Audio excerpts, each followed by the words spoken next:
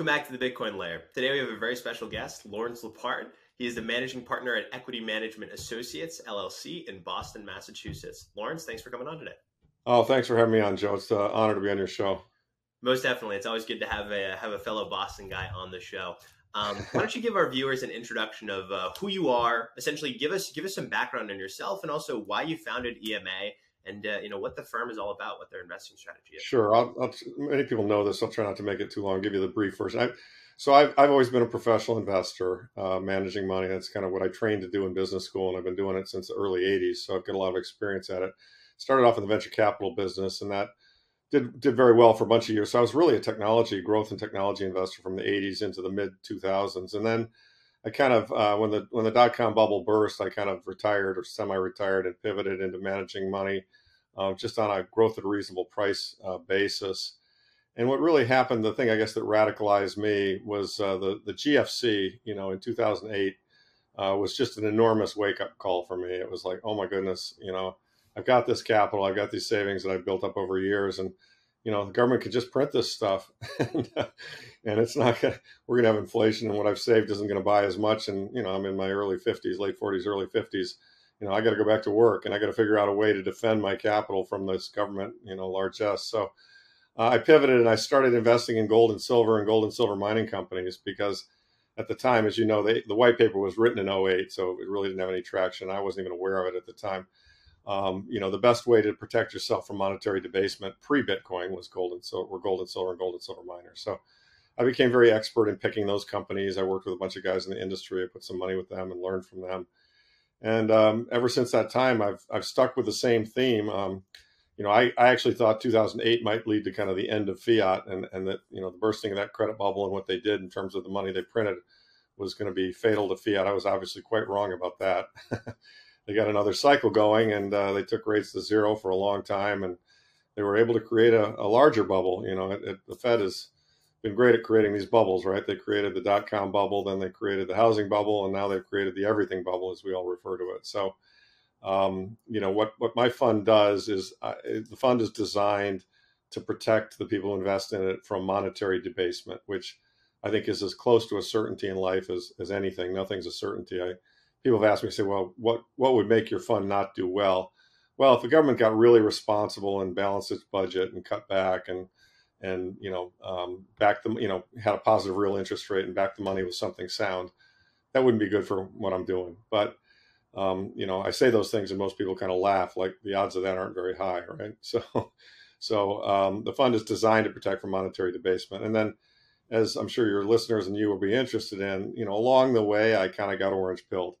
Right, I was vaguely aware of Bitcoin in the 2010, 11 area, but you had to go to a cafe and use a paper wallet, and I mean it was really primitive, and so that was too early for me. I knew some friends who did it. I didn't do it.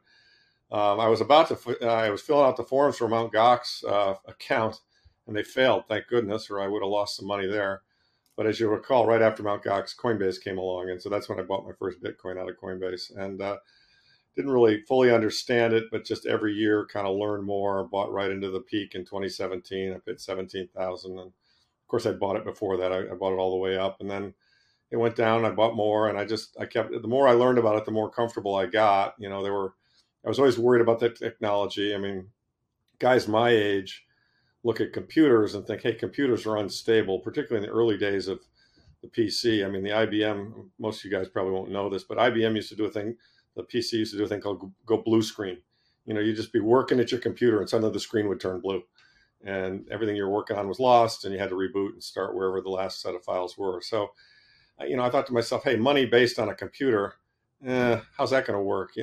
What happens when the computer goes blue screen? And of course, it took me a while to understand what a blockchain was and what hashing was and the way it was cumulatively built and the cryptography that made it secure and the nodes that validated it and so on and so forth. So as I worked my way through those problems and I got more and more comfortable with the technical issues, that created a sound form of money, immutable digital money, I got more and more comfortable and became more and more orange pilled. And I now believe that Bitcoin really is digital gold, and it will ultimately flip gold. But unlike a lot of the hardcore Bitcoiners, including Saylor, who kind of think it's going to happen tomorrow, my view is that there's a process in place here, and there's still a role for gold and silver as sound money. I call them analog sound money. I call Bitcoin digital sound money. And, the analog sound money is not going to go up as fast as Bitcoin, but it doesn't have as big a drawdowns either. It's more stable. The largest gold drawdown that I can recall was in the high 20% in 1 year. So, as we all know, Bitcoin's had some very substantial drawdowns as it's getting adopted. So,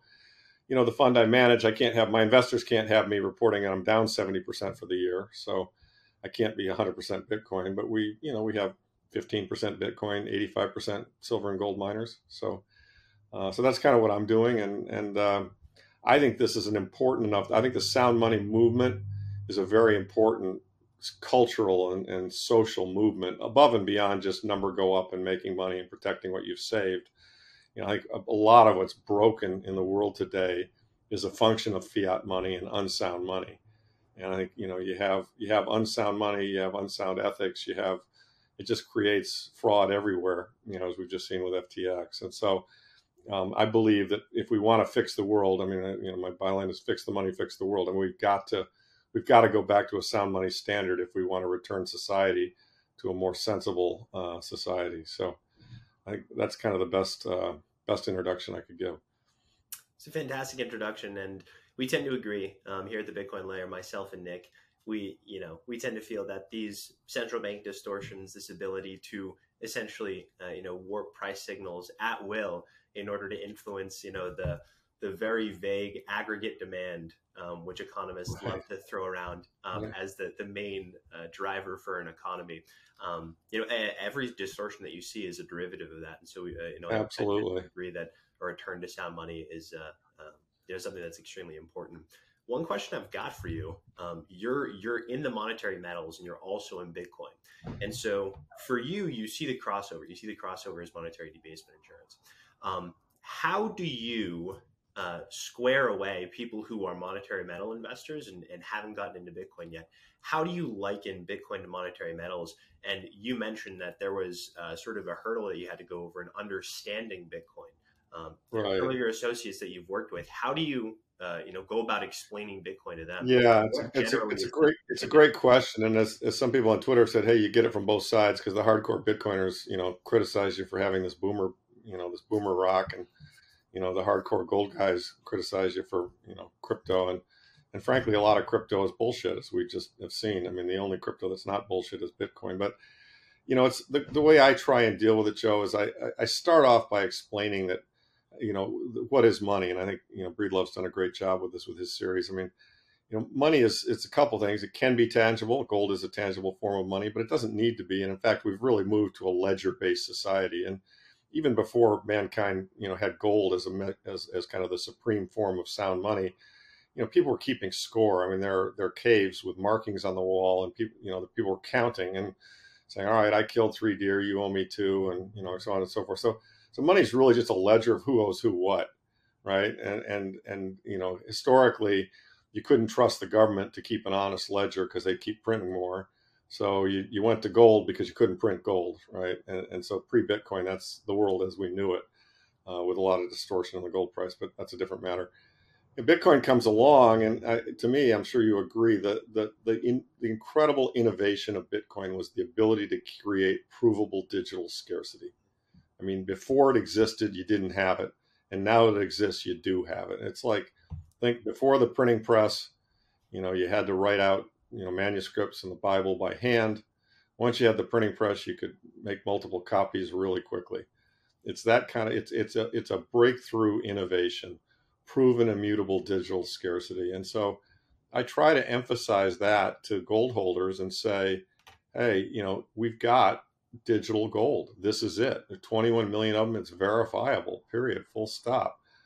Now, in the defense of some of the gold holders, they look around and they see, a lot of the signs around the area. And when I say the area, I mean not just Bitcoin, but I go to crypto, send all kinds of warning signals into the mind of the average gold investor. The average gold investor is conservative, thoughtful, and doesn't believe in bullshit. And so when you've got people saying, have fun staying poor, and, tweeting every time the new, Bitcoin hit 64,000, Bitcoin hit 65,000. When you've got people pumping the shit out of something, that sends all kinds of warning signals to gold investors, and then you've got, 25,000 of these coins, and you've got FTX, and you've got Luna, and so there are a lot of things in the space that unfortunately gave a lot of gold investors the wrong set of clues. And they just looked at those things and said, oh, I know what this is. This is bullshit. It's all just bullshit. And what I try to do, and I view my role in this whole revolution, is I'm the gold guy who gets where they're coming from, and yet wants to orange pill them and wants to explain to them why they're right. There's a lot of bullshit in the space, but there's a real signal in the immutable code that is Bitcoin. And that if they miss that signal, they're really going to be missing a great optionality opportunity, because two things are going on here. I mean, one, as money gets debased, and it gets debased more quickly, which I think we're all seeing happen, all forms of sound money are going to increase in value relative to fiat. That's happening, will continue to happen. However, in the Bitcoin case, you've also got an adoption curve. There are 8 billion people, there are 21 million coins. You got less than 10% of the people in the world using it. And so there's going to be demand for it as we move in that direction. All more and more gold holders will want to hold Bitcoin. More and more people in the world will want to hold Bitcoin. The third world will want to hold Bitcoin, et cetera, et cetera. So the adoption curve really suggests that, the price of Bitcoin is going to go up a lot in the next 10 or 15 years. Multiples of where it is today. And so for that reason, I try to convince gold holders that, okay, I get that you're skeptical. I get you're worried about the technology. I was too. But the right answer to how much Bitcoin you own, the only wrong answer is zero. In other words, you have to have some allocation in the space. And as we all know who've been in the space for a while, once you get a little bit of an allocation, then you get interested, then you read more, you learn more, then you start thinking, gee, you know what? My allocation is too light. I need more of this. It's better than the other things. And so I try to get people to get off of zero and to read the white paper and to understand what this thing really is and what it can and is likely to be, and therefore to start buying it. Then I often encounter two other arguments, and one of them is, okay, it's really, really volatile. Absolutely, no question. You don't buy it when the Meyer multiple is 5. You buy it when the Meyer multiple is under, the 200-day moving average. And you dollar cost average it because it is a volatile asset. And so you buy it on a consistent basis, recognizing that if the price goes down, that's a buying opportunity. So the other thing people counter with is, well, the government's going to come and take it away. It's too good to be true. The government will come get it.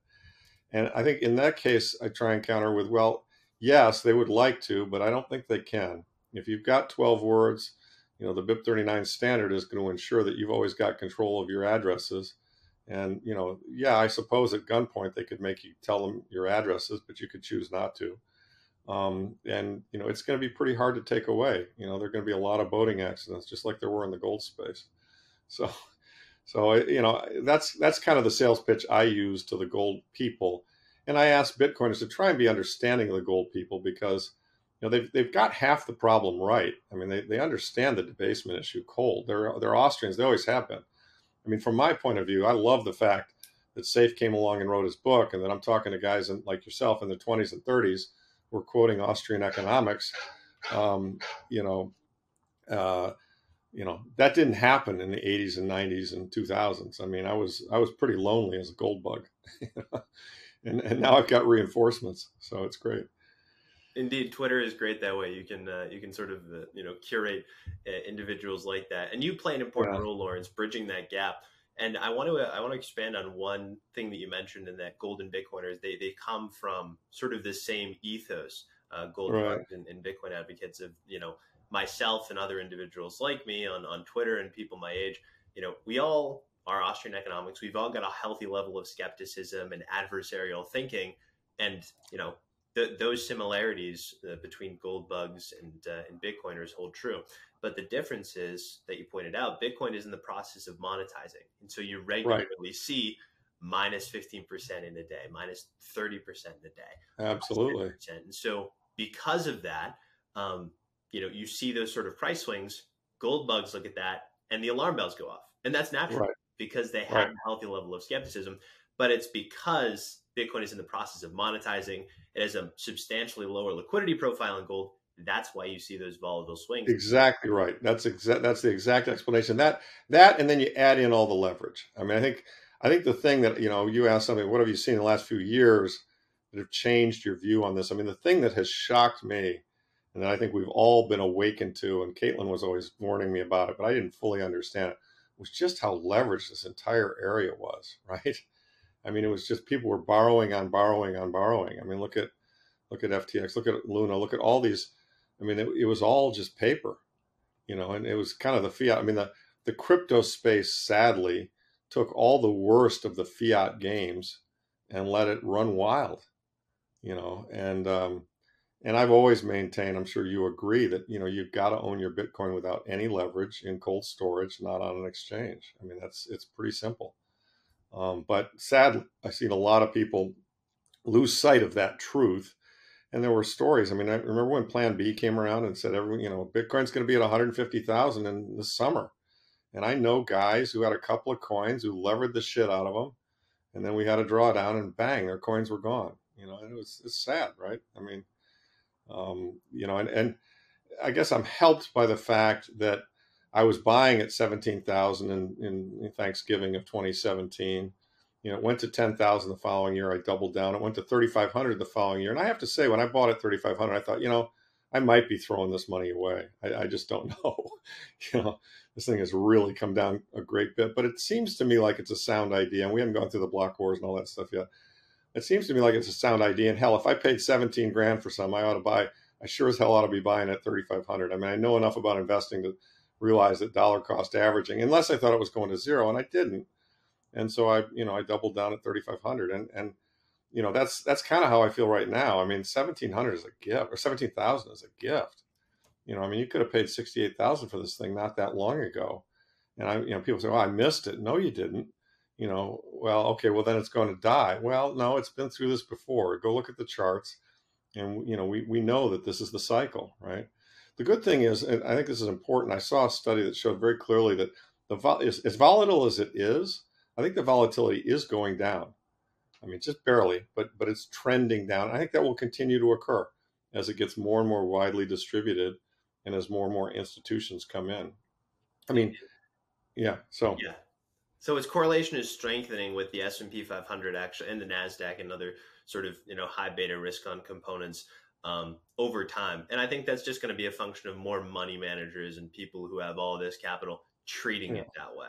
But I think through time, as it begins to approach the liquidity profile of something like gold, and more as the central bank becomes the buyer of last resort of government bonds and distressed public assets, and it lowers interest rates once again to well below inflation, then I think people, after Bitcoin has this, 10 trillion, 20 trillion liquidity profile, people are going to start viewing it as debasement insurance, as you do. Absolutely. No, it's funny. I mean, I saw a good tweet that said, ultimately, in the long run, Bitcoin is like the most risk-off thing you can possibly do. I mean, it really, there are only 21 million of them. And, I mean, that's the other thing. It's one Bitcoin is one Bitcoin. It's the fiat price that's bouncing around a lot. You know what I mean? And ultimately, we will be on in my belief, we will be on a SAT standard. And, it'll be, how many sats is this going to cost me? And we'll work for sats and we'll spend in sats. But obviously we're a long way from that. It was 14 years to get to what seems like a Gladwell tipping point at about 10% right now, adoption roughly in the Western world. And so that suggests it'd be another 14 years till we get to 19%. Could be a bit longer even. I don't know. This is tricky. I mean, I've got a lot of boomer clients, and people are afraid. And the big thing of the past year, obviously, has been get your coins off the exchanges, and I've done it for some time now. But they're not comfortable with that. I mean, to get them to buy a Trezor and to get the 12 words and to wipe it out, and I mean, it's not hard to do. You know that. I know that. Bitcoiners know it. But it's, they want to have somebody they can call. They want to have some institution that holds the money. They want to have somebody they can rely on. They want to, they're prepared to give away their sovereignty for what they consider to be, a fail-safe, and as we all know, it's not a fail-safe, but, it takes a change. But again, even with those people, I see the process unfolding. You know what I mean? I see them buying a treasure. I see them starting it up. I say, okay, send 1/10 of a coin, wipe it out, do it again, wipe it out. Yeah, okay, you get it? If you got the 12 words, you got the coins. Go to Bitref, put your address in. Oh, you can see your coins. They're there. That's a good thing. It's just a, I was around when the internet came in, and sorry about that. I was around when the internet came in, and that was annoying too. It was a pain in the ass. I mean, you were probably pretty young when it happened, but we had these dial-up modems that made all these sounds, and you get dropped, and it was a pain in the ass. And then you get a green screen, and you didn't even have a browser or anything. It was pretty damn primitive, but it improved, and same thing's happening here. And this reminds me very much of the internet, network effect, etc. Absolutely. When these technologies, these innovations are in their morning years of life, therein lies the friction, right? In the Right. case of, the internet, AOL, booting that thing up. Exactly. It was horrible. And then, with Bitcoin, obviously, learning how to take custody, but also with Bitcoin, that's when the aha moment occurs. And you mentioned the word verifiable earlier, and that's Bitcoin's innovation. It's verifiable Right. digital ownership. Whereas and you have both paper gold and paper Bitcoin. Absolutely. It's a huge problem. Yeah. Triple entry accounting is another word I should have said. I mean, it's the introduction of triple entry accounting. It's truly remarkable. It is. And yeah. with gold, you've seen manipulation of the price, sort Oh, of yeah. absorbing the buy side with paper gold. Absolutely. And then with Bitcoin, you've seen the same thing too. With FTX, Right. it turns out, their balance sheet leaked. They only had, at least in one of their entities, it could have had separate balance sheets, but they had 1.11 Bitcoin. Right. Versus, I think weren't they short 66,000 or something, like $1.5 billion worth? Yeah, something to that tune. So they were, they had their customers' order book. They were essentially telling their customers that they owned Bitcoin. Meanwhile, they were taking in, that capital and then actually just playing around with it. Taking out short positions on this and that. And it turns out that they had a net short position of several thousand Bitcoin at the end of the day when it all went bust. Yeah. Yeah. No, and that is a problem. I mean, people say, well, Bitcoin is completely incorruptible. Well, yes and no. I mean, it's better. You can see the chain, you can see all the movements, you know who's got the real coins, and you can verify them by making somebody prove they've got control of an address. But there is paper Bitcoin. It's not nearly as much in size or scope as paper gold. They've had 50 years to build up the paper gold market. It's quite sophisticated. A lot of evidence supporting that. But in the Bitcoin area, there hasn't been nearly as much paper, but it's not immune to it. I mean, I think that governmentally, when we break the system down and reset a new system, which I think is what will the challenge of this fourth turning in your generation, I think one of the very important laws to be created will be to totally ban financial derivatives. With the exception of physically, I mean, a futures market in physical wheat, grain, corn, oil, whatever, where you can actually take delivery of the commodity. That's a necessary thing. I mean, producers and users need that futures market. The problem is when you go beyond that and you start letting people, gamble above and beyond the underlying need related to the commodity, you've basically said, we're going to let this thing be a casino and the people with the biggest balance sheet can win. And the governments always have the biggest balance sheet, so the governments can manipulate all these prices, for their own ends. And that's what they've done. And that's how they've managed to have so much inflation without the gold price reflecting it. And why, as Bitcoiners point out, and they're right, gold has failed. Not entirely, because it has gone up 8% a year since 1971. But in terms of really capturing the monetary debasement, that's ridiculous. I mean, I've said this before. Gold, using the 70s math, the 60s and 70s math, gold should be at $80,000 an ounce right now. And it's at 1,700. That's how much manipulation there's been. It's a lot. Indeed. Severely underpriced, severely underestimating the government debt problem. And derivatives are a huge issue. I think I was taking a look at the top 25 banks, and they have derivatives in, I believe, 25 times excess of the actual assets that they hold. And we're talking J.P. Morgan, all the big hitters, and what you should be, there should be physical hedges where you actually take delivery, but that has burgeoned and grown off into this this horrible growth where now derivatives are several hundred trillion, I believe, approaching quadrillion. Whereas it's several orders of magnitude larger than the amount of assets that we have. Right. And what you're alluding to and what I can see coming is if some of these things start to blow up and go the wrong way, you're going to have a complete collapse that's going to involve the printing of trillions and trillions of dollars. And then eventually the people in the world lose confidence in the ability of the government. I mean, the dollar has value because it's theoretically scarce. I mean, it's not incredibly scarce because they've grown the outstanding dollar balance consistently for 100 plus years, but it's theoretically scarce. But once that scarcity disappears, as you know, Gresham's law kicks in, and people are going to say, all right, I prefer to have a form of money that can't be printed. And the three natural things that come to mind are gold, silver, and Bitcoin. I mean, oil in a sense too, but oil is actually a commodity that gets used, so it's hard to use a commodity that's used as your source of money because it doesn't stay around long enough. But the point is that, yeah, there's a big pyramid here of these things. And it's hard for those of us who are in the sound money community because we've been warning about this for 15 years. And everyone says, well, you're Chicken Little. It hasn't happened yet. And they're right. It hasn't happened yet. But it's accelerating. I mean, Fed balance sheet used to be 800, now it's 9 trillion.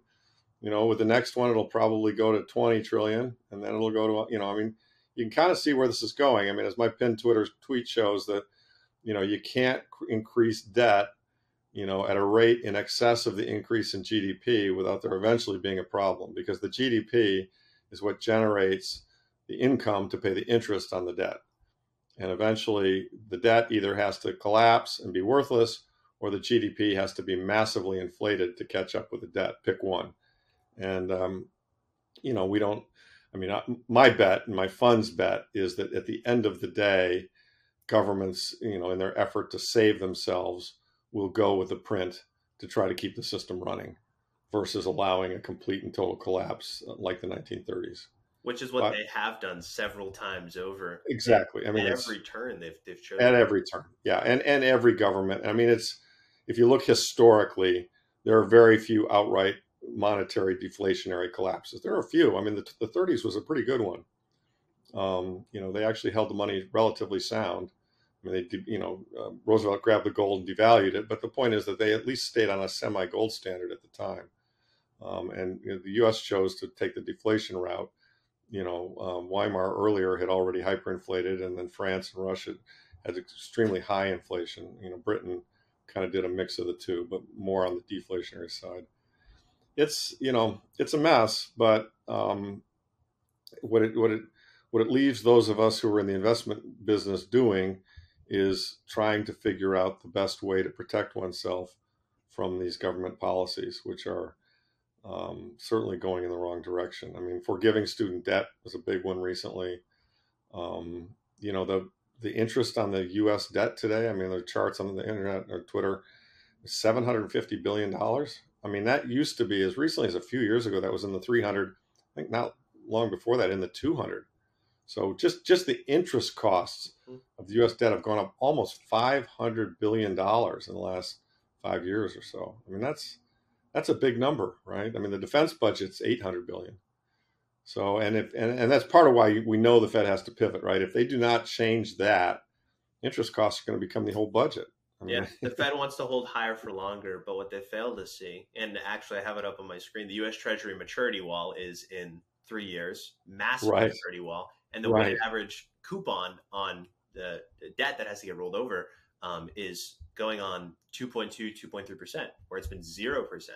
And we already have an interest cost that is absolutely skyrocketing. When this debt has to roll over, if the Fed holds higher for longer to that point, the short rates on treasuries, if they don't fall materially, which they are beginning to, it's going to be 2.5%, 3%. And that's not something the government can finance. Yeah, no, it's right. So they've really kind of painted themselves into a corner, and it's sad. I mean, I guess this is what happens in democracies, right? You just, you try to make everybody happy, and you kind of ignore the long-term consequences. I mean, it's one of the great evils of Keynesianism. I mean, I think what Keynes to say in the long run we're all dead. I mean, that's a really nihilistic, philosophy. That's like saying I'm going to screw my kids, just fuck them. I mean, I'm going to live now and eat all the seed corn and they'll starve.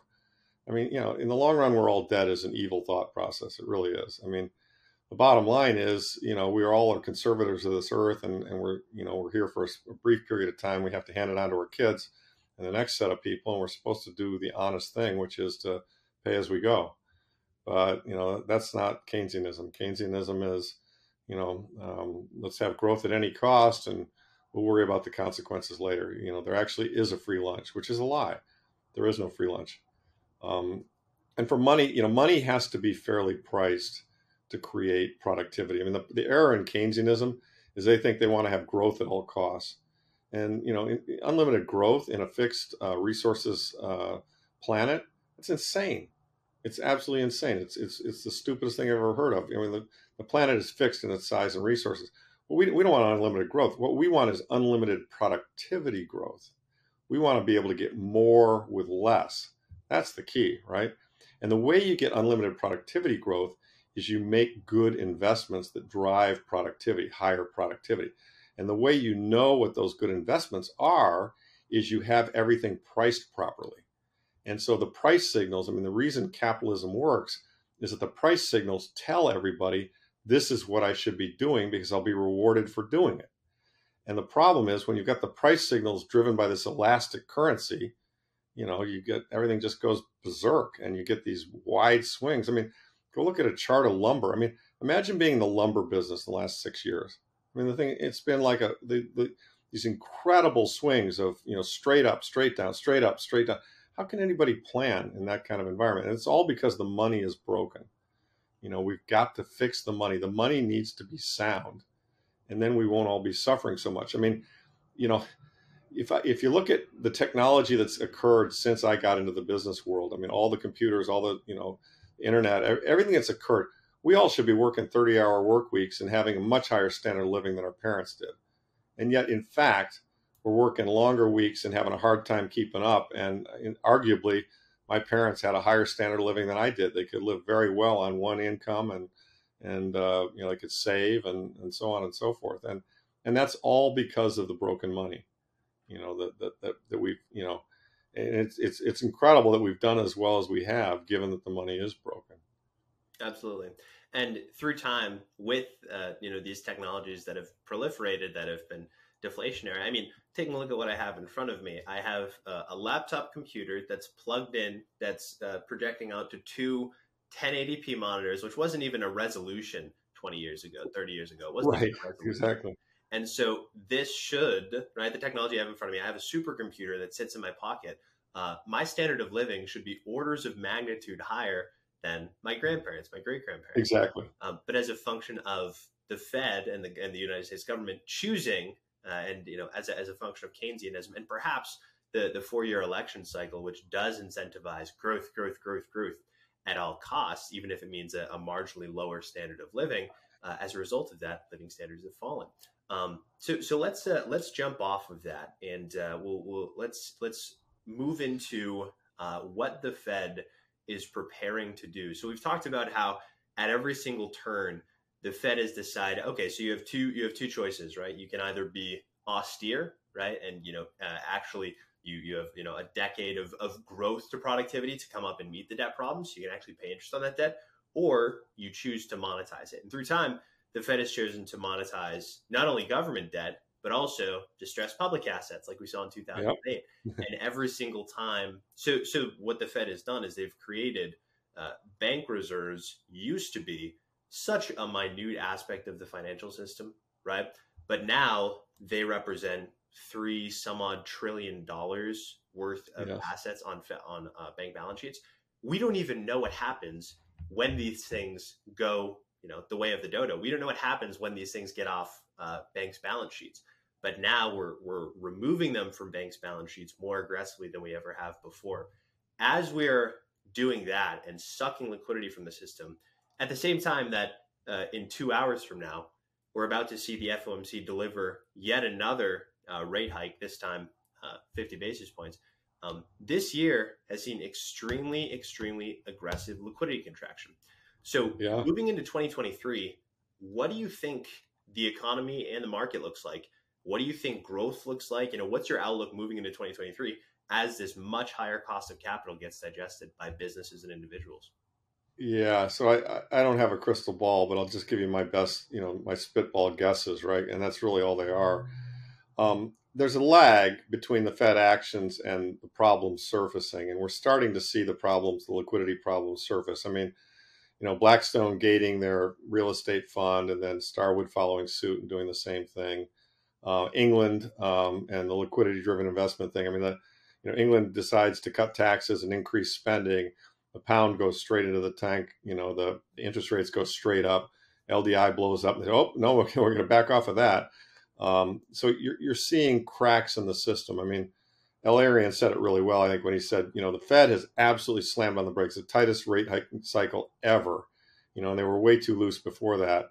And the effect of that is that the economy is going through the windshield, and so I kind of liken this. It reminds me a lot of 2007 when my hair was on fire, that, the housing market was a bubble. And in the summer of that year, the two Bear Stearns funds, their real estate funds blew up. And, that was kind of the first clue that the problem was going to surface. But if you recall, that's say July of 27, we didn't have the Lehman moment and the complete crisis until the fall, say September, October of 08.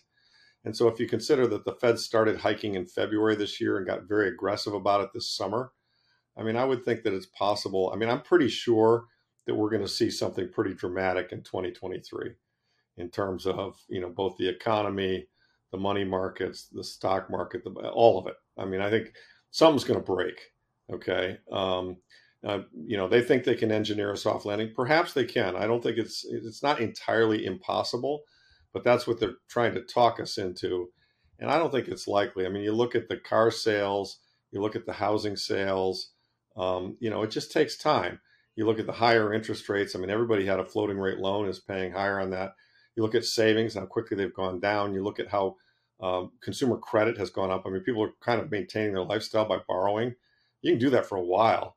But, credit card interest rates now, I never carry a balance, so I don't know. But I hear that they're like in the 20s, that it's hard to get a credit card with a revolving line that's less than 20%. I got to tell you, that's debt slavery. That's like the mob, usury. So I think people are going to be getting squeezed. I think the economy is going to be feeling it. And to me, it's only a matter of time before the Fed, and we already saw this in the last meeting minutes. You could see it. You alluded to it pre the show. They're starting to have debates in there like, hang on a second, we're going to kill this economy if we continue this. And so to me, the market's already starting to price in a pivot. And that's why actually, I think Bitcoin has bounced up a bit off its lows, and gold and silver, the charts are starting to look very good. I think it's because the sound money market, or sound money assets, can smell in advance what the Fed is going to be forced by the markets to do next year. And whether it's a soft pivot or a hard pivot, who knows? I don't know if something really breaks. I could certainly see something breaking, though. I mean, the stock market actually, to me, is pretty dangerous. We're only down about 20%.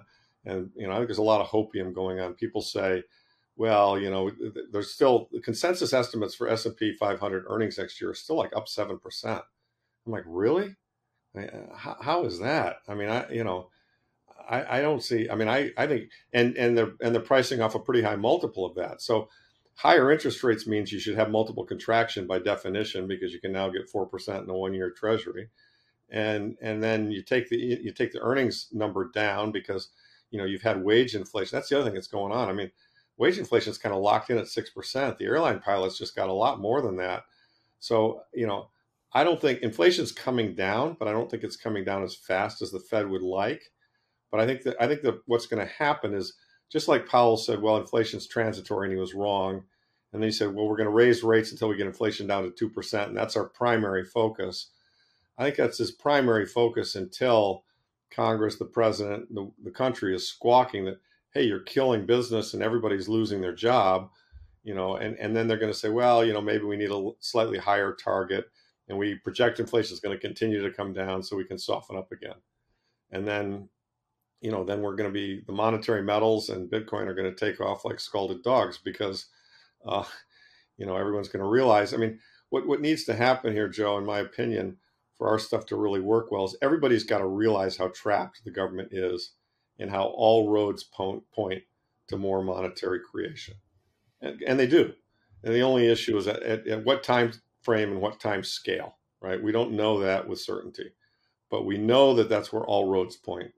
I mean, I think the notion that he's going to literally drive us into the depression, I don't buy it. I mean, I think he's going to, I think today he might talk tough, and I think that might take away yesterday's rally in the stock market. But, the notion that, I mean, they're political animals, and when the country is screaming about, the potential depression, recession, job losses, et cetera, versus screaming about inflation. I mean, gasoline prices have been relatively calm here for a while. They'll pivot and print more money. And on that next pivot, gold will go through 2,000, silver will go through 30, Bitcoin will go through 25,000, and we'll be off to the monetary races again. And the economy will hold together as a result of that. But we will have inflation. I mean, gold eventually, or oil eventually, is going to go back into the 150 range, and gasoline prices are going to start going up, and then inflation will become the issue again. And they're trapped. I mean, the problem is they're really trapped. That's the bottom line. But it's very difficult to know how they're going to steer this car. I mean, they stayed way too loose for way too long post-COVID. And then, of course, they pivoted, then they went incredibly hard. Now we're headed to complete depression if they continue this policy.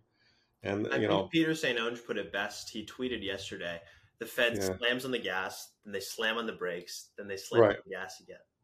That's right. I mean, and that what this all shows you is just the stupidity of central planning and of trying to set a price through government diktat. I mean, the interest rate ought to be the free market price that balances the supply of savings with the demand for investment, returns. That's what the interest rate ought to be in classical economics. We are so far away from that, and the system is so broken and out of control. And maybe they can steer us back to that. I hope they can. I mean, I don't want to see the economy of the country fall apart, but I'm skeptical that they can steer us back to that. And to be honest with you, the seeds of all these problems right now, and we haven't talked about this, they were really sown. The great crime here. I mean, COVID was a horrible thing, obviously, but the great crime here really was 29 to 2015. Bernanke held interest rates at zero interest rate policy, okay, for 6 years, right? That's what did this. That's what created the monetary excesses and the bubble and the wildness that we're now suffering through. And I mean, it was a crime. It was an absolute crime. I mean, 0% interest rate money, it means the money is worthless. It's a tautology. I mean, if you can't earn any interest on your money has no value, which is kind of true. The money does have no value. So that's what set all this up. And the problem is everyone's trying to think, well, how do we get here? What do we do wrong? How do we fix it? It's kind of like, sorry, there's no easy fix. We broke it a long time ago. You made these choices to print all this money. The only way out is to default or to inflate or to start over again with the sound money system, which is kind of what, Bitcoiners and gold people are rooting for, that the thing unwinds and then we start afresh. And, that's all part of the fourth turning, and that's part of, your generation. It's going to be a very difficult, traumatic process, but that's part of why I'm fighting the fight in this area, because I think if we get through this, I can see a world that's much better on the other side if we don't get into a big war. I mean, all the people are still alive, all the technology is still there, all the resources are there. What we got going on is we've got a very broken system that does not work correctly, and it's making us all poorer. And so what we need to do is we need to redesign a very fixed system, which would start with sound money. And the unfortunate thing is that, there aren't 5% of the people in this country that understand that that's the issue. They're all fighting over something else. Because all they clamor for from their politicians is, I'd like you to spend here. No, I'd like you to spend here. Spend on war. No, spend on me. Or you're blue and that's bad, or you're red and that's bad. And ultimately, where does the money come from? It's created out of thin air. It's created out of thin air. And that's the fundamental problem. But having said that, if we have the kind of inflation and or monetary collapse that we're talking about, guess what? 100% of the country is going to understand what the issue is, right? I mean, and nobody's wishing for the pain that would create. But, ironically, that pain is what is probably necessary to create, the fix that when we get to the other side will be much better, right? I mean, that's kind of that's what I'm in this for. Of course. I don't want to see anything bad happen to anybody, but I do want to see the system get fixed, right?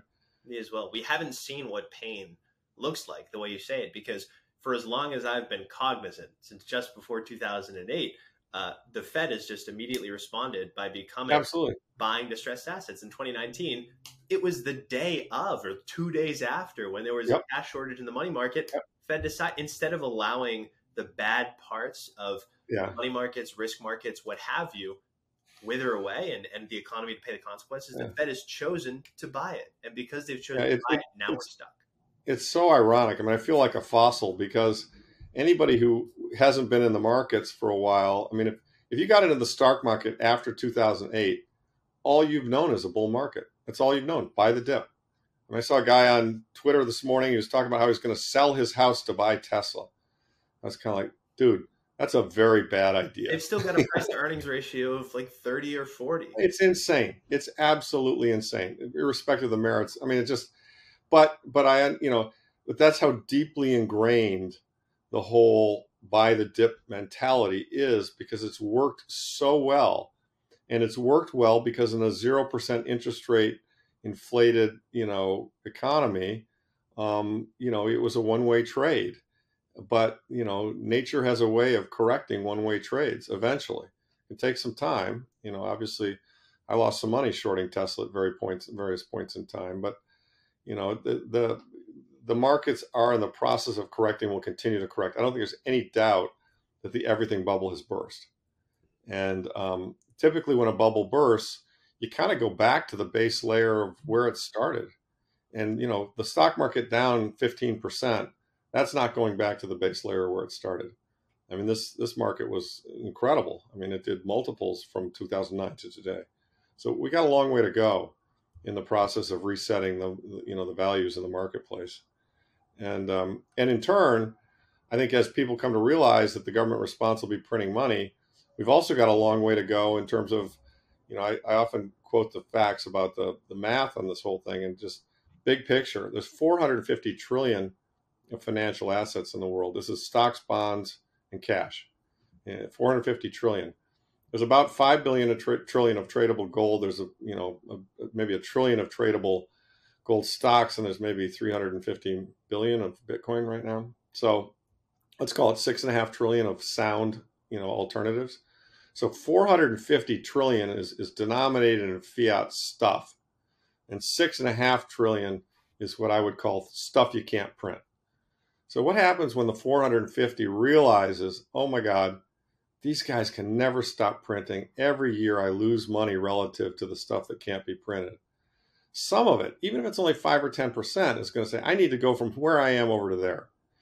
And so if it were 10% of 450, that'd be 45 trillion chasing 6, and in Bitcoin's case, I mean, Bitcoin will go up more than gold because it's only 350 billion today. So, I mean, how do these things not just have, they're not just multiples higher than they are today? I mean, it's impossible. It's just mathematical. I mean, people say to me, well, Larry, what would change your thesis on Bitcoin? What, I said, okay, it's a great question. If we saw less adoption, less use cases, less people, I mean, if people lost interest in Bitcoin, I would be concerned. But we don't see that. We've got, million addresses with over one coin hitting new all-time records. Addresses with over 0.1 coins hitting all-time records.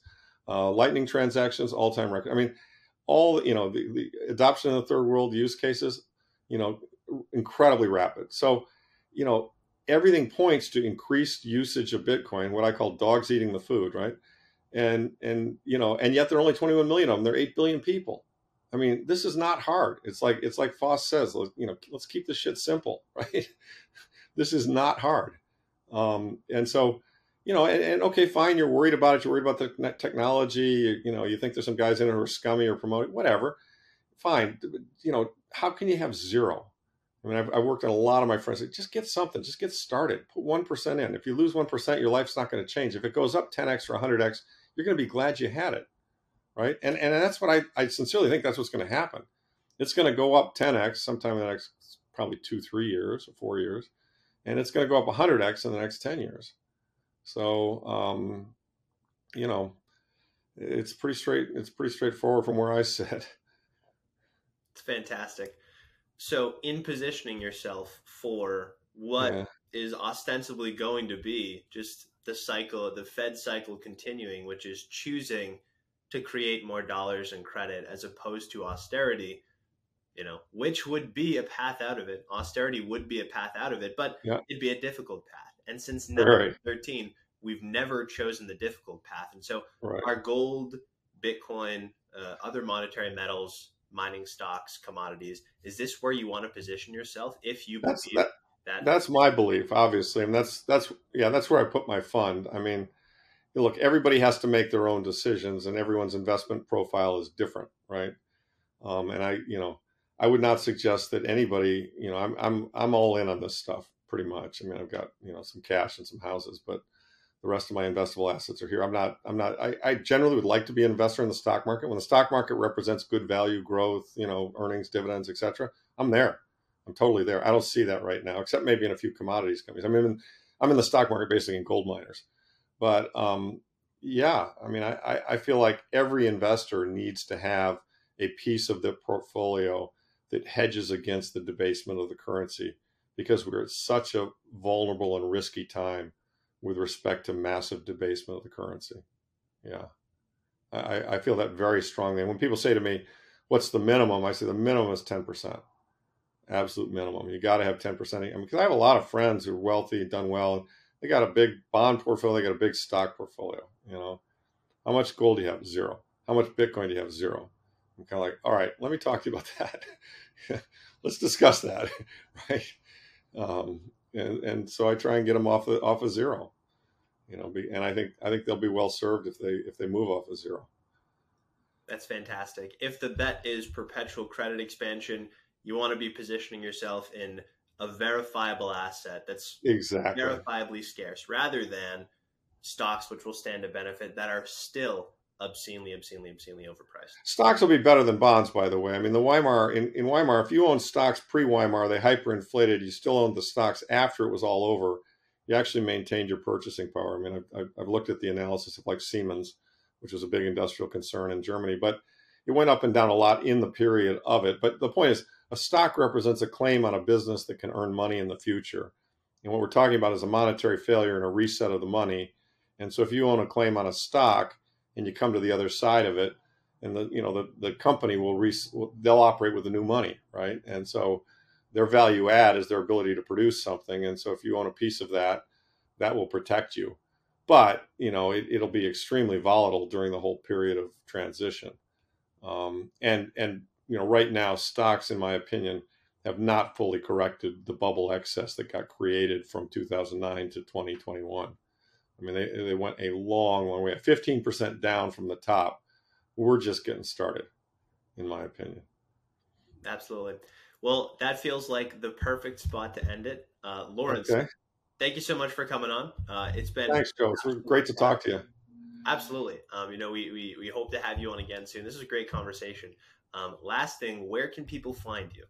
Oh, sure. So as you know, I'm a loudmouth on Twitter. I shit post 24/7 because I react to things that I see. So that's just at Lawrence Lepard, my name online. And then importantly, there's also a lot of free information on my website. I manage a fund. My partner and I, David Foley, manage a fund, and we write a quarterly letter that's widely read. And then we have also research papers and other things. They're all free, and you can sign up for an email list. We won't spam you. At my website, which is Equity Management Associates. The URL for that is EMA, Edward Mark Alpha, the number 2.com. And so you can go there and pick up our research, and it talks a lot about our philosophy and so forth. So we've tried to be pretty transparent about what our fund is doing. To the viewers, I would highly suggest that if you have Twitter, follow Lawrence on Twitter at the handle. It'll be up on screen and in the show notes. And also sign up for the newsletter. I promise they will not spam you. EMA2.com. Lawrence, thanks again. Hey, thanks, Joe. Great talking to you.